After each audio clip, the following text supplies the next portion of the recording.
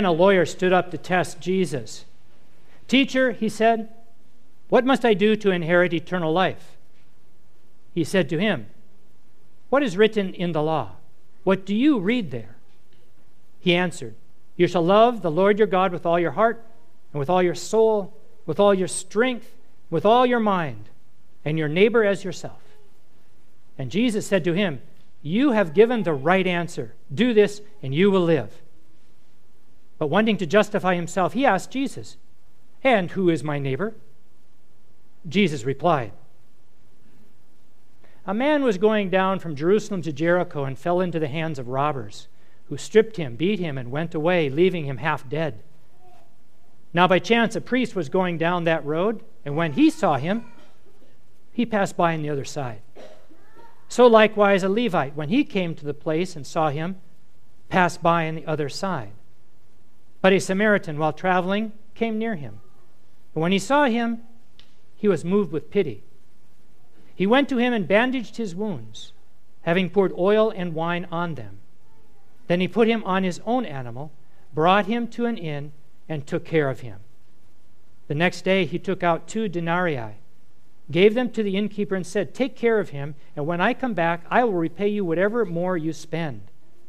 Which of these 3 do you think was a neighbor to the man who fell into the hands of robbers?"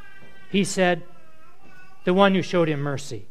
Jesus said to him, "Go and do likewise." This is the gospel of the Lord. Thanks be to God. Please be seated.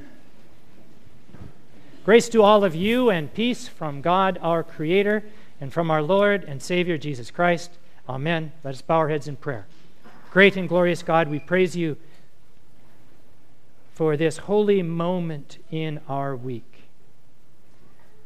A moment we carry with us into the week ahead, where indeed we will be your voice. We will be your hands.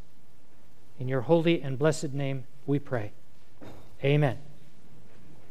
The story of the Good Samaritan is one of the more familiar stories in Scripture. It is a story that features a lawyer who comes to Jesus to ask the question about eternal life. Now, the lawyer is not a secular lawyer, not the kind of lawyer that you would think of in our century. The lawyer in those days was a student of the Old Testament law. So it was a biblical scholar who's coming to ask Jesus these questions. What must I do to inherit eternal life? Which is a question that means so much more than going to heaven after we die. That's not really his question. His question, what must I do to inherit a good, religious, whole, complete, healthy, happy life? Jesus says, well, you studied the Scripture, you tell me. He says, well, love God, love your neighbor. Jesus says, exactly right. Well, this young lawyer was really good at the part of love God. He was a student of the Bible. He went to synagogue. He offered his tithes at the temple. He said his prayers. He was good at what I call the vertical dimension of faith, connecting with God. But he wasn't so enthused about the horizontal connection with other people, about loving your neighbor. In fact, he said, well, who is my neighbor? As if he wants to qualify who he should serve and who he should love. And to that, Jesus shares the Good Samaritan story, which was intended originally to be a challenge and a radical story for this young man to hear, because a Samaritan is someone totally surprising who would offer this kind of holy support. It is so familiar a story today, in fact, that it's lost a lot of its edge. So if Jesus were to tell this story today, it might go something like this.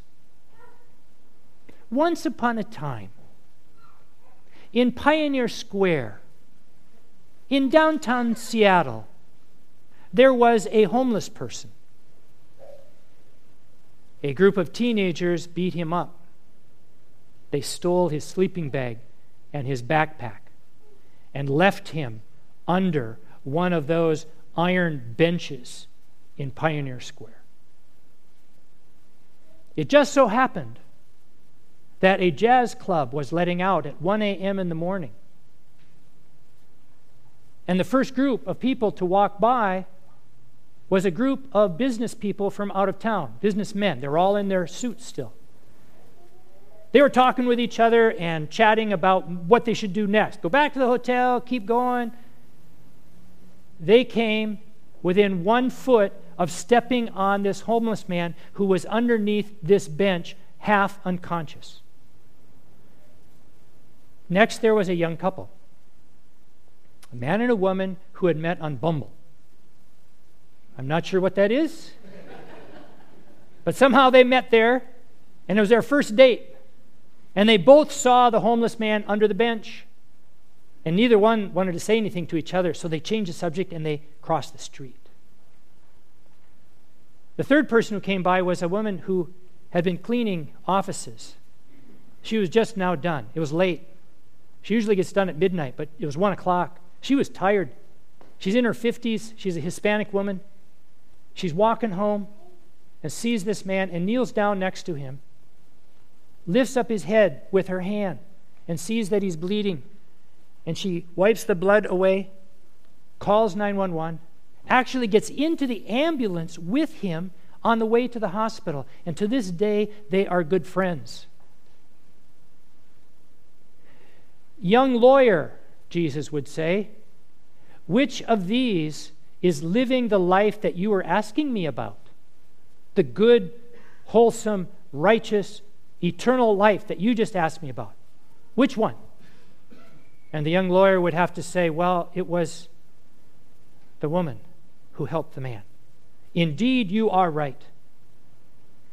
If you want eternal life to live in God's fullness, love God and love your neighbor, all your neighbors, not just the ones you select.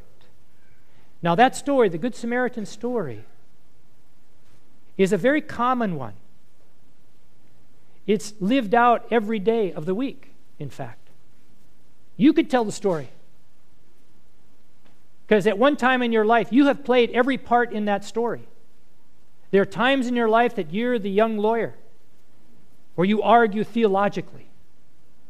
There are times in your life where you have walked by on the other side. There are times in your life where you have kneeled down and you have helped the wounded person. And there are times in your life when you have been the wounded person, waiting for someone to stop. This story is acted out constantly.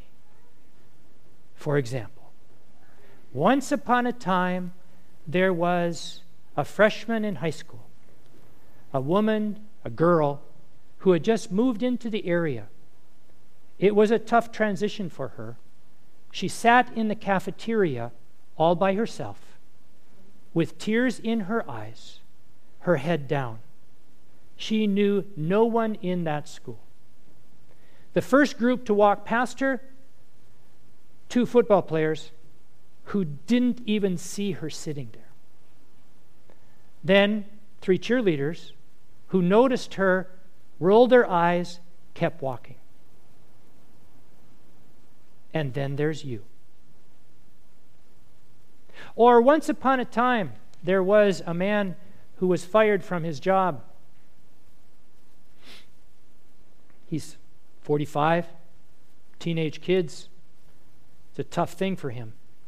He's clearing out his desk in his office. His office is a bank of windows, so everybody can see inside what he's doing. The first to walk by were 2 other managers who, when they see him clearing out his desk, know what's happened. They whisper to each other, "Keep on walking." Then a vice president walks by. She is late for a meeting. She's looking at her watch, and she's tapping her watch, in fact, and has to get to that meeting. She doesn't even know what's happening in that room. And then it's your turn to walk by. Or you're at the grocery store, and an elderly woman has 1 bag of groceries. She saved her paper bag to reuse, and on the way out, it breaks, and her groceries fall on the sidewalk. 2 teenagers just feet away laugh. A young mom with 2 little kids and a cart full of groceries sees it but can't stop. She's too busy. And then you. Or you're watching TV. The special is about a Palestinian refugee camp. And this TV special takes you into a refugee camp that has been in existence just outside of Israel for 70 years, since 1948. These 3 generations now have lived as refugees. You see them living in poverty, no windows or no glass in the windows, eating over a stove that's outside. And you feel so terrible about it and wish you could do something, and there's not much you can do, so you turn the channel. And then there was Abby. Abby learned about the Palestinians living in these refugee camps for 71 years and decided to go there. Abby is a member of our church. Her name is Abby Brooke. She's 25 years old, just out of college. She's there right now. She teaches music there to children, a kind of music therapy ministry to give them some comfort and peace in their difficult living situation. I talked with her this week and told her I asked if I could use her story as an illustration of the Good Samaritan story. And she said, okay, but don't call me the Good Samaritan, because I'm not. I'm no savior. I'm receiving more from them than I ever give. I feel more like a partner with them, that they understand me and I'm starting to understand them, and that I join them in their struggle for wholeness and health and peace and justice.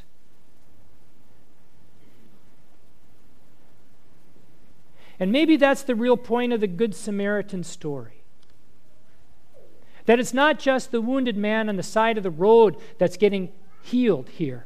It's the Samaritan himself, whose wounds may be wounds of apathy or arrogance or an inordinate focus on wealth, who, when he stops for a moment and holds the head of that wounded man, maybe it's the beginning of his healing as well, when their wounds can be shared.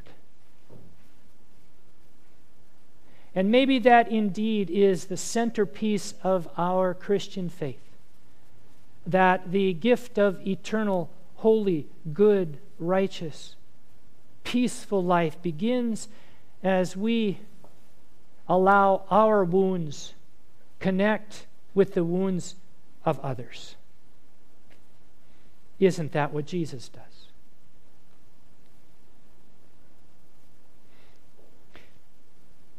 I dare say that none of us here will be moving to a Palestinian refugee camp.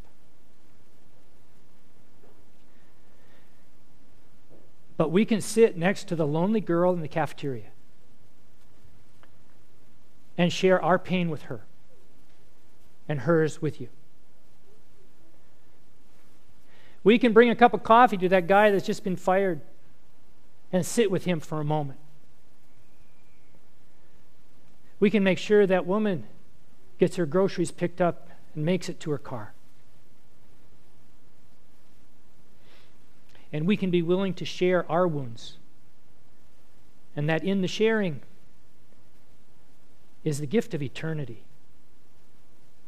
What must I do to inherit eternal life? Love God. Love each other. Love yourself. Amen. Page 10, please stand, verses 1 and 2.